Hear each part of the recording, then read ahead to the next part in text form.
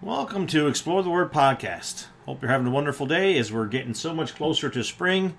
I am ready for it. Today we'll have a look at one chapter in the book of Micah.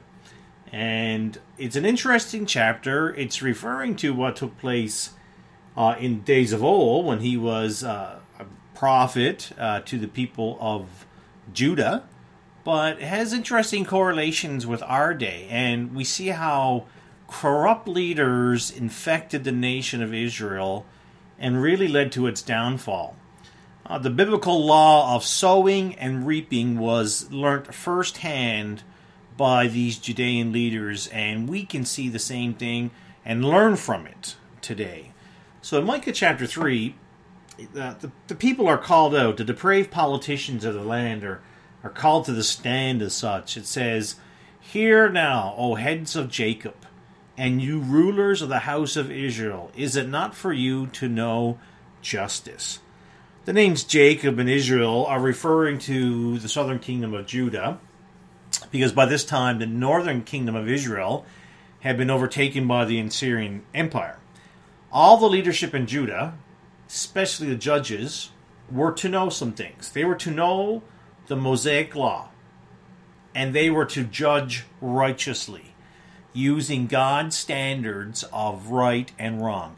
And that's recorded for us in Deuteronomy chapter 1, verses 13 to 17. I'm not going to read that for time's sake, but you can check it out. That was kind of like their law book. This is what you should be doing. This is how it should happen.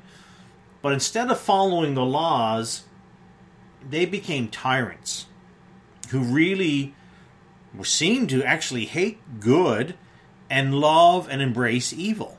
In Micah chapter 3, verse 2, who ate the good and loved the evil, and who plucked off their skin from off them and their flesh from off their bones.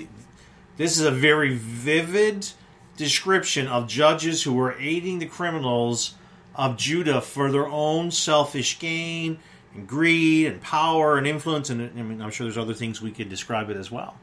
These rascals were like wild animals devouring flesh at any chance they could get.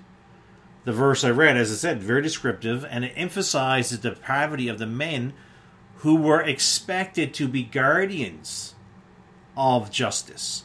These men were expected to protect the people, no matter their position, no matter their wealth, no matter their poverty. But they horribly abused their position and took advantage of all that they could. Micah chapter 3 continues, "Vengeance is mine, I will repay, says the Lord." Micah warned the people that the Almighty will turn the tables on these wicked rulers. Then they will cry to the Lord, but he will not hear them.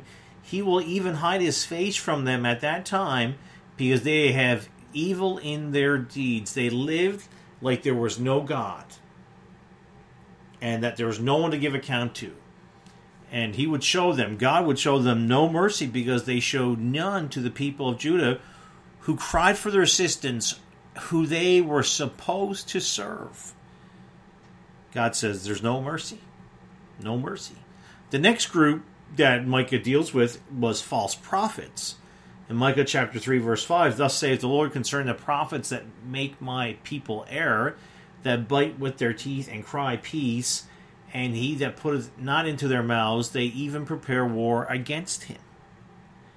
The people look to the prophets as men who are to know the mind of God, and that they would prophesy correctly and give them instruction from God. But sadly, these prophets were misleading the people of the land. And God's judgment on these charlatans would fall like night and darkness. That's what it says in verse 6. Their destruction was set. They would be humiliated. They would cover their lips, it says in verse 7. Now, covering the lips, including the face, signified embarrassment and shame and mourning in that cultural time. Contrast this wicked lot with the prophet Micah, and the differences are sharp. He was filled with the power of the Holy Spirit to speak the word of God. The words of justice and righteous judgment were not his own. They came from God. And he was given might, the power to preach against the sins of Jacob. the children of Israel, the nation of Judah. Micah chapter 3, verse 9. Hear this, I pray you, ye heads of the house of Jacob, and prince of the house of Israel, that abhor judgment and pervert all equity. This verse is recapping the sins of secular rulers and religious leaders. They despised justice and truth. And that's a very concerning thing, to think that these are the people who are leading. They despise justice and truth. The wealthy position in Jerusalem had abused the poor over and over and again. And they had built buildings and mansions, and they were built with blood money, by the fraud, even murder. The just system just overlooked it, looked the other way. I mean, that's horrific. That's what we would call very corrupt. If that took place in our land, we call that corruption. And it was very much happening in Israel. The priests were to teach and answer questions on religion without charge. But these men only did so for financial gain at this time. They were supposed to do it because that's what God had called them to do. And these men thought they were fine for doing this, and they were above consequences. Now, they were wrong. Micah 3:12 says, therefore shall Zion for your sake be plowed as a field, and Jerusalem shall become heaps, and the mountain of the houses of the high places of the forest. Because of their sin, Zion would be destroyed and leveled, and be a leveled field. Nothing left of the city but ruins. The Temple Mount would be overgrown with trees and thorns. And guess what? All those things occurred a century later. All those happened. Micah's message is timely for us today. Many in North America worship materialism and technology, and they sadly pay mere lip service to the Almighty, if they acknowledge Him at all. And we, in recent days, have seen corruption within our own government, within our own system. And it's sad to say and see, and we have our thoughts pinned on our country being better, and we see it because it's man, it's sinful nature. And I would encourage you to continue to pray for Canada. She needs the Lord. There needs to be a humbling, a repenting of sin. And I'm thankful that our God is merciful and that He is forgiving.